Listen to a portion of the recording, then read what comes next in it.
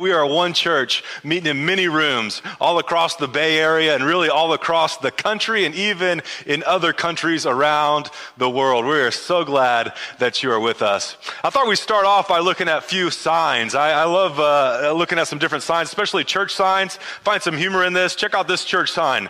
Now's a good time to visit. Our pastor is on vacation. I don't know if this is saying like, hey, you're still welcome even though our pastor's on vacation, or like, now's the time to come because you'll get a good message. I'm not sure what they're going for there. Check out this next one. This is Dairy Queen. It's hard to find good help these days, but this is ridiculous. Abby, you need to show up for work. Anytime you have to put that on a marquee, it's time for a transition. All right, next one. I like this one. This year, thousands of men will die from stubbornness. No, we won't. You're not going to tell me when I'm going to die. Check out this one. Not a whole lot of art festivals going on these days, but every Taco Tuesday, you might have one of these at your home. I love that. Check out this next one here. It says, God can do more with your surrender than you can with your control. And I thought we'd just kick off with a question that I would like for you to consider. Is it possible that God can do more through your surrender than you can with your control? Is that a possibility? Well, we've been in this series, How to Live Through a Bad Day, and our theme verse throughout this entire series has been Hebrews 12, and this is week 7. We're tying a bow on this series. You probably have this memorized already, but here's the instructions in Hebrews 12. It says, keep your eyes on Jesus. And that's just a good reminder for us, no matter if it's a tough season, whether it's a mountaintop season, we just need to keep our eyes on Jesus. Not on the news, not on the stock markets, not on everything that's taking place in this world around us, not on the global pandemic. We need to be mindful of all those things, but we fix our eyes on Jesus, who both began and finished this race we're in. And here's the invitation: study how he did it. And that's really why we're in this series. We've been trying to study how Jesus did it. How did he navigate his worst days so we can learn to navigate our bad days? Because here's the deal. He never lost sight of where he was headed. That exhilarating finish in and with God. He could put up with anything along the way. The cross, shame, whatever. And now he's there in that place of honor right alongside God. And when you find yourself struggling, when you find yourself flagging in your faith, go over that story again and again, that long litany of hostility that he plowed through. And this is my prayer for you, that it'll put some adrenaline in your soul, that it'll breathe some fresh wind into your sails, that you could get some fresh adrenaline in your souls in the midst of a trying season. For the last 7 weeks, we've been in this series, How to Live Through a Bad Day, and we've been examining Jesus' final words as he's actually being executed on a cross. You talk about a bad day. This is Jesus' worst day, but he makes these 7 statements that give us some perspective, that give us some insights on how we too can navigate our bad days as well. And so the first statement that we saw Jesus make from the cross is this. He says, Father, forgive them.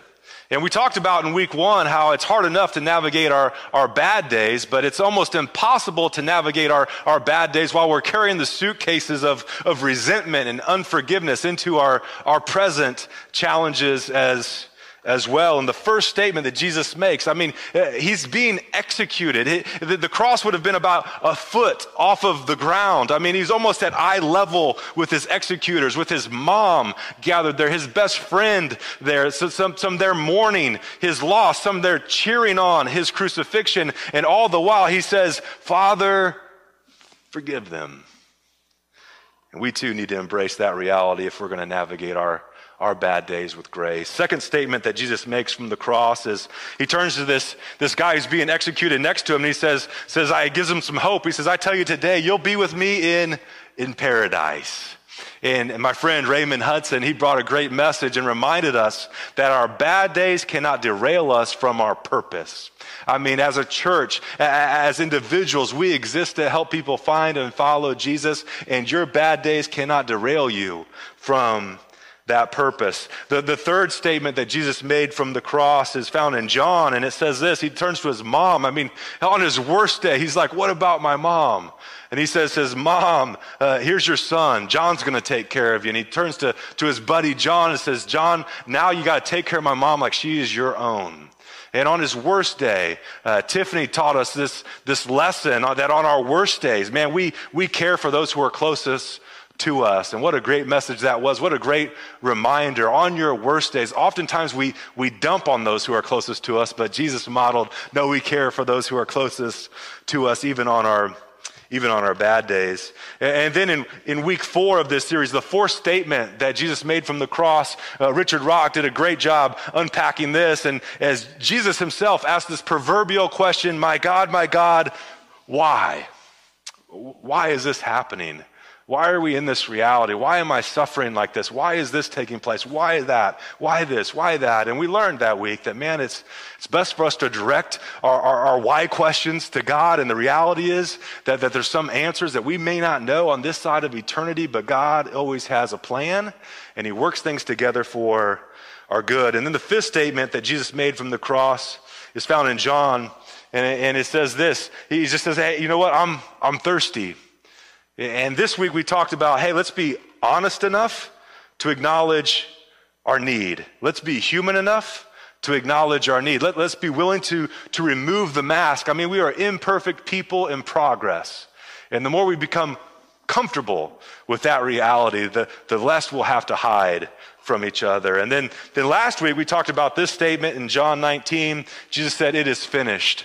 But we talked about how the reality was like it wasn't completely over yet. This wasn't the last statement. And our big idea was that in my struggles, God has a purpose and even a plan. And then this week we're looking at this seventh statement, this final statement Jesus made from the cross, and it's found in Luke 23. It says this. It says this was about the 6th hour. So this is noon. Their time schedule is a little different. The day started at 6 a.m. So the 6th hour, 12 o'clock noon, darkness came over the whole land until the 9th hour, until 3 p.m. And the sun stopped shining, and the curtains of the temple were torn in two. And that's an important little detail that we find here. And here's what that means. In the temple, there's this place called the most holy place, and only the high priest could go into that room once a year to offer sacrifice for the whole nation. And at this moment, as Jesus lays down his life for you and for me, it says the curtain of the temple was torn, and some scholars say the curtain was likely like 6 inches thick, like something no man could ever do on his own. But from top to bottom, God's saying, no, now my presence is available to you. Now you can come just as you are. You don't need a high priest. You don't need a pastor. You don't need you come directly into my presence. Hebrews says, come boldly towards the throne of grace to find grace and mercy to help you in your time of need. And that would make for a great message, but that's not today. So I'm going to keep moving. Jesus called out with a loud voice, Father, into your hands. Here it is. Father, into your hands. I commit my spirit. And when he had said this, he breathed his last. Here's the big idea for this week.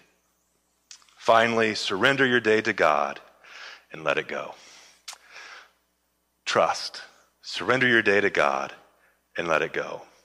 If statement number 6 was a statement of triumph, statement number 7 is a statement of trust. While Jesus is feeling rejected, even abandoned by his Father, he still decides to trust his life into his hands. And we've all felt like this from time to time, right? We were like uncertain of what's happening and the uncertainty of the reality around us, but we all have this opportunity to surrender our day to God and let the situation go. However, we'll never experience the peace until we surrender it and leave it there. It can only be one person's problems. It can be God's problems or your problem. And if you're like me, sometimes there's tension in that because I want to lay it down, but I also want to control the situation. And what Jesus is doing here on the cross is he's actually quoting a scripture in Psalms. And so we could talk about how important it is to know scriptures on your worst day, but here's the scripture he quotes from Psalm 31, 4 through 5, and it says, free me from the trap. What's the trap? Free me from the trap that was set for me. For you are my refuge. Into your hands I commit my spirit. Redeem me, O Lord, the God of truth. And for me, I think the greatest trap is to not do this. That the greatest trap is to try to control. The invitation is that there's a God of truth. He's our Redeemer. He's got good things for you, and we can trust him. And we can find freedom from the trap by surrendering our day to God. Into his hands, we commit our spirits, and we are able to let it go.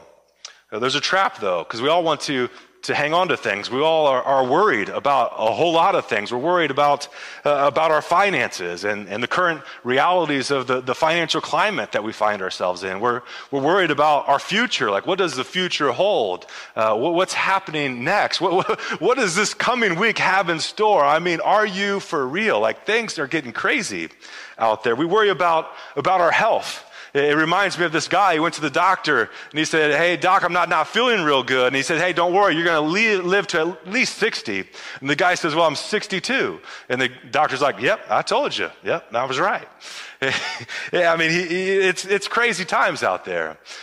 Here's an honest confession. I'm not real big fan. Sometimes I get a little nervous whenever I'm flying on airplanes, because I'm like, man, I know the likelihood, I know the statistics, I'm more likely to die in a car crash than an airplane, but there's something about flying through the air that makes me a little unsettled. And so I'm typically with my kids whenever I'm flying, so I wear that game face, all good.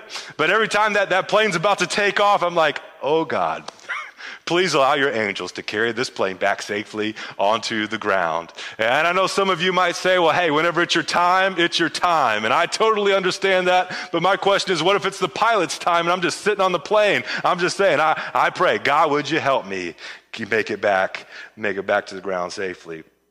I mean, we worry about our kids. We worry about their education. We worry about how this global pandemic is going to impact them in their psyche. We worry about their spiritual growth. We worry about their circles of influence. And read this letter this week. This dad got from his son. He was walking past his son's bedroom, and the bed was made. The room was all cleaned up. His son's a teenager, and this is super unusual for his son. And so he walked over to the bed and he found this letter, and it read this: "Dear Dad, it is with great regret and sorrow that I am writing you. I had to elope with my new girlfriend because I wanted to avoid a scene with Mom and you. I've been finding real passion with Stacy. She's so nice, but I knew you would not approve of her because of all of her piercings, tattoos, and tight motorcycle clothes, because she's so much older than I am. But it's not only the passion, Dad. She's also pregnant. And Stacy's told me she's pretty sure it's mine. And in addition to all of her other kids, Dad, I'm excited to have my own son too.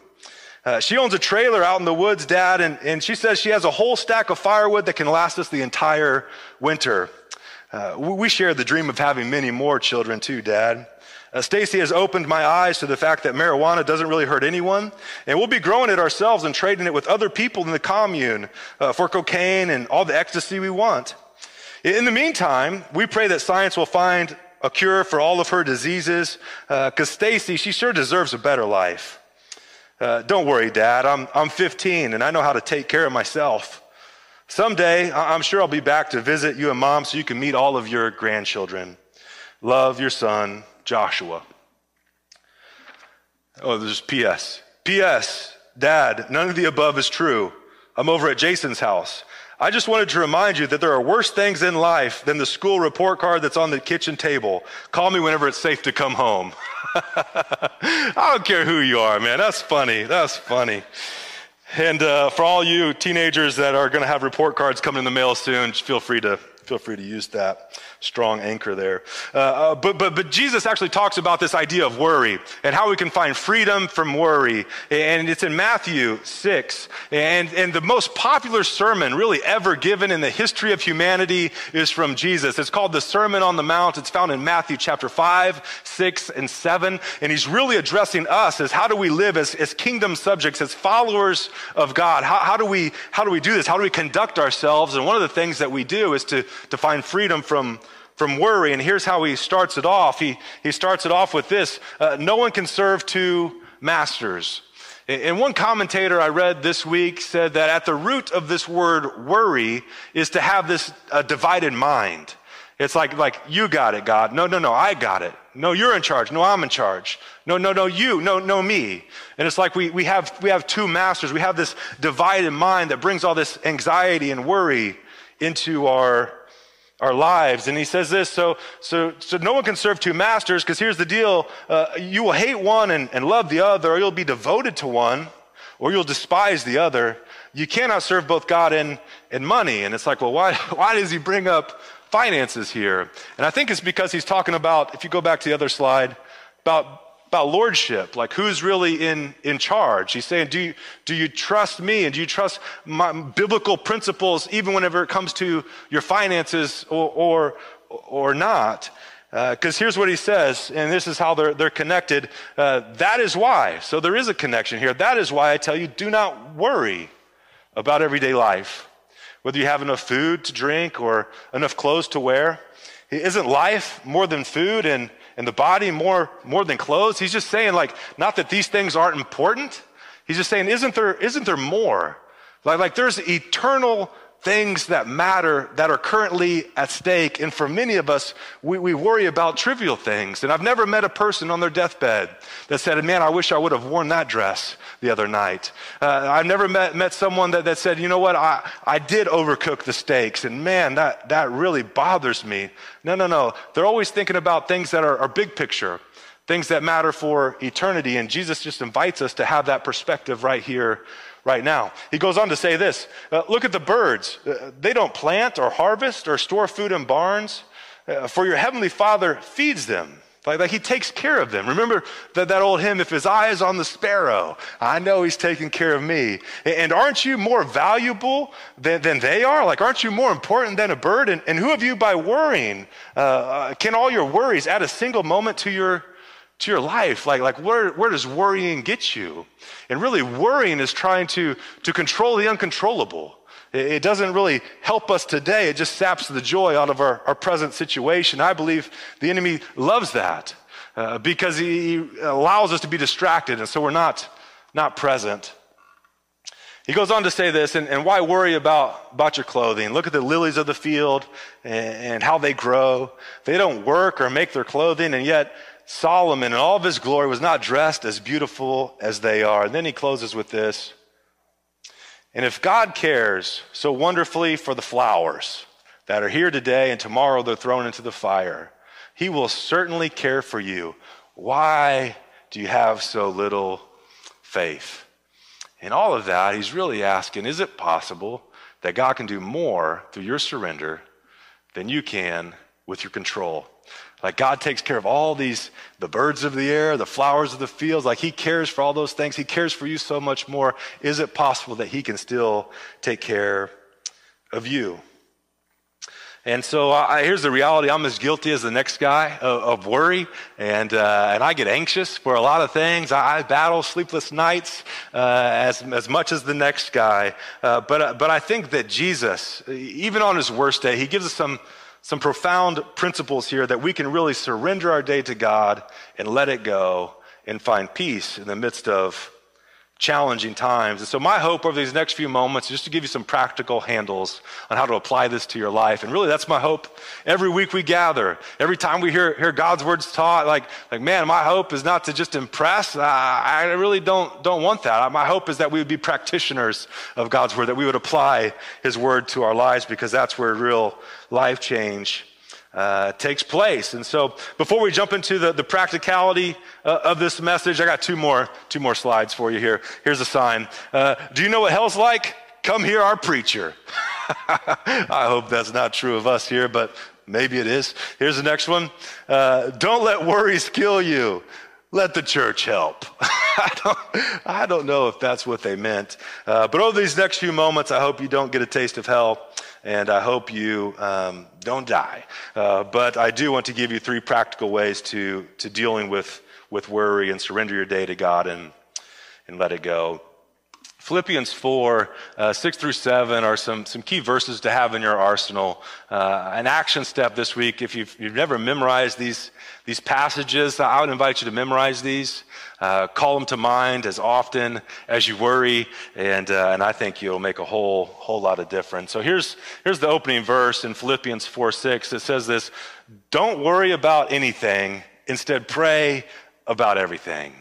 And now wherever you are, in your home, if you're in the bathroom, if you're in the car, if you're wherever you are, in your head, I invite you to say these words in your mind, or maybe say them out loud. Don't worry, instead pray. That's the invitation. Don't worry, instead pray. Don't worry about anything, instead pray about everything. Essentially what Paul is saying is allow your worry to be your alarm clock, reminding you it's time to pray. And really, prayer at its best is coming to God and say, you know what, God, I've been carrying some stuff. It's weighing me down. I don't know what to do with it. It's kind of eating my lunch, and I'm just going to leave it here. And we let it go.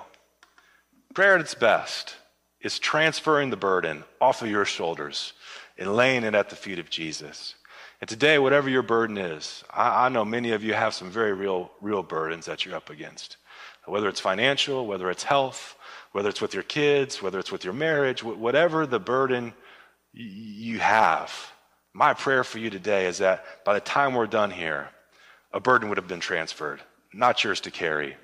Don't worry about anything. Instead, pray about everything. It goes on to say this: tell God what you need and thank him for all he's done. In other words, make a list of what do you need from God today? If God were to show up to you right now and say, what do you need from me? What's on your list? Talk to him about that, and then thank him for all the things he has done for you. And then you'll experience. Another translation says, if you do this, you'll experience God's peace, which exceeds anything you can understand. His peace will guard your hearts and your minds as you live in Christ Jesus. Again, perhaps God can do more through your surrender than you can with your control. So let's get to the three practical action steps for us. Here's the first one. Get to know God. If we're going to allow worry, if we're going to lay worry at his feet, if we're going to lay our big concerns, well, we need to get to know him better. Get to know God. And if you know God already, maybe you just need to get to know him better, because the more we know him, the more we trust him. The more we trust him, the more we're willing to lay it down and really surrender it to him. In Matthew 6, 31 through 32, it says this. Again, back to that passage, we're going to just kind of camp out there today. So do not worry, saying, what shall we eat? What shall we drink? What shall we wear?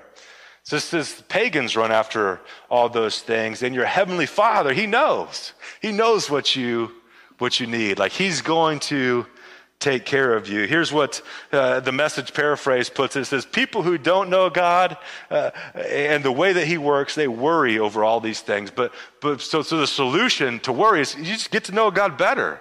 You can trust him more, and you'll lay your worries down. He really does have your back. Knowing God equals knowing that he's got you. The second principle is put God first in every area of your life. Man, put God first in every area of your life. Whenever God's priorities become my priorities, man, life just gets a whole lot lighter. It removes all the sideways energy from my life. In Matthew 6:33, it says this: but seek first his kingdom, his righteousness, and all these things will be given to you as well. When we make him first, when we make him the top priority of our lives, he takes care of all the other things. Instead of worrying about your agenda, my agenda, let's invest our lives in God's agenda. So we're going to get to know God. And for some of you, you've been following Jesus longer than I've been alive, and I would just invite you to get to know God better. We're going to put God first in every area of our life, and then finally, we're going to live one day at a time. Just live one day at a time. In other words, don't open the umbrella before it starts raining. I mean, there might be some planes that have crashed, but this plane seems to be flying pretty good. That may or may not happen, but that's tomorrow. We're going to worry about what's taking place today. I think the devil robs many of us of our joys today because we're so consumed with tomorrow. And here's what Jesus says in Matthew chapter 6. He says, therefore, don't worry about tomorrow, for tomorrow will worry about itself. Check this out. Each day has enough trouble of its own. Don't worry about tomorrow. You know, it's been said, worry never robs tomorrow of its sorrow. It only saps today of its joy. Here's a closing quote for this message and really for this entire series. It's by Jack Hayford, and here's what he said. To live through a bad day, indeed to conclude it, is to place it into the hands of God and leave it there. Here's what I'd like for us to do at this time. Wherever you are, I would like for you just to open up your hands. A posture of laying it down. Maybe in your living room, maybe you're in a parking lot, maybe you're out for a walk and just listening to this. I'd invite you, wherever you are, just to pause. And let's just open up our hands, because all of us, whenever we started listening to this, we have some burdens. We have some weight on our shoulder. And I think the invitation of the seventh statement that Jesus made from the cross is to surrender it to him and let it go. And so whatever you have in your hands, just want to take a moment for us to do just that.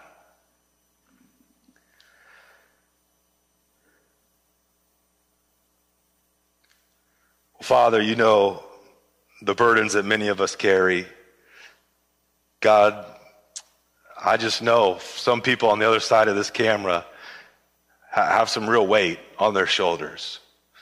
Some financial, some in relationship to their job, some in their marriage, their kids, some very real health struggles going on. And God, we just want to declare in this moment that we trust you in the midst of the unknown, in the midst of the ambiguity, in the midst of the confusion, the uncertainty, in the midst of the anger, in the midst of the frustration. Father, today we bring all those issues to you. And God, right here, right now, we just want to lay them at your feet. God, help us to be people that don't live with divided minds, but wholehearted devotion to you. God, may we surrender not only the moments and issues of our lives, but every aspect of our life to you, because that's what you call us to. And your promise is, as we live from this posture of surrender, we can experience the abundant life that you offer. So God, for everyone surrendering their burdens to you now, may they experience your peace like never before, I pray. In Jesus' name, amen.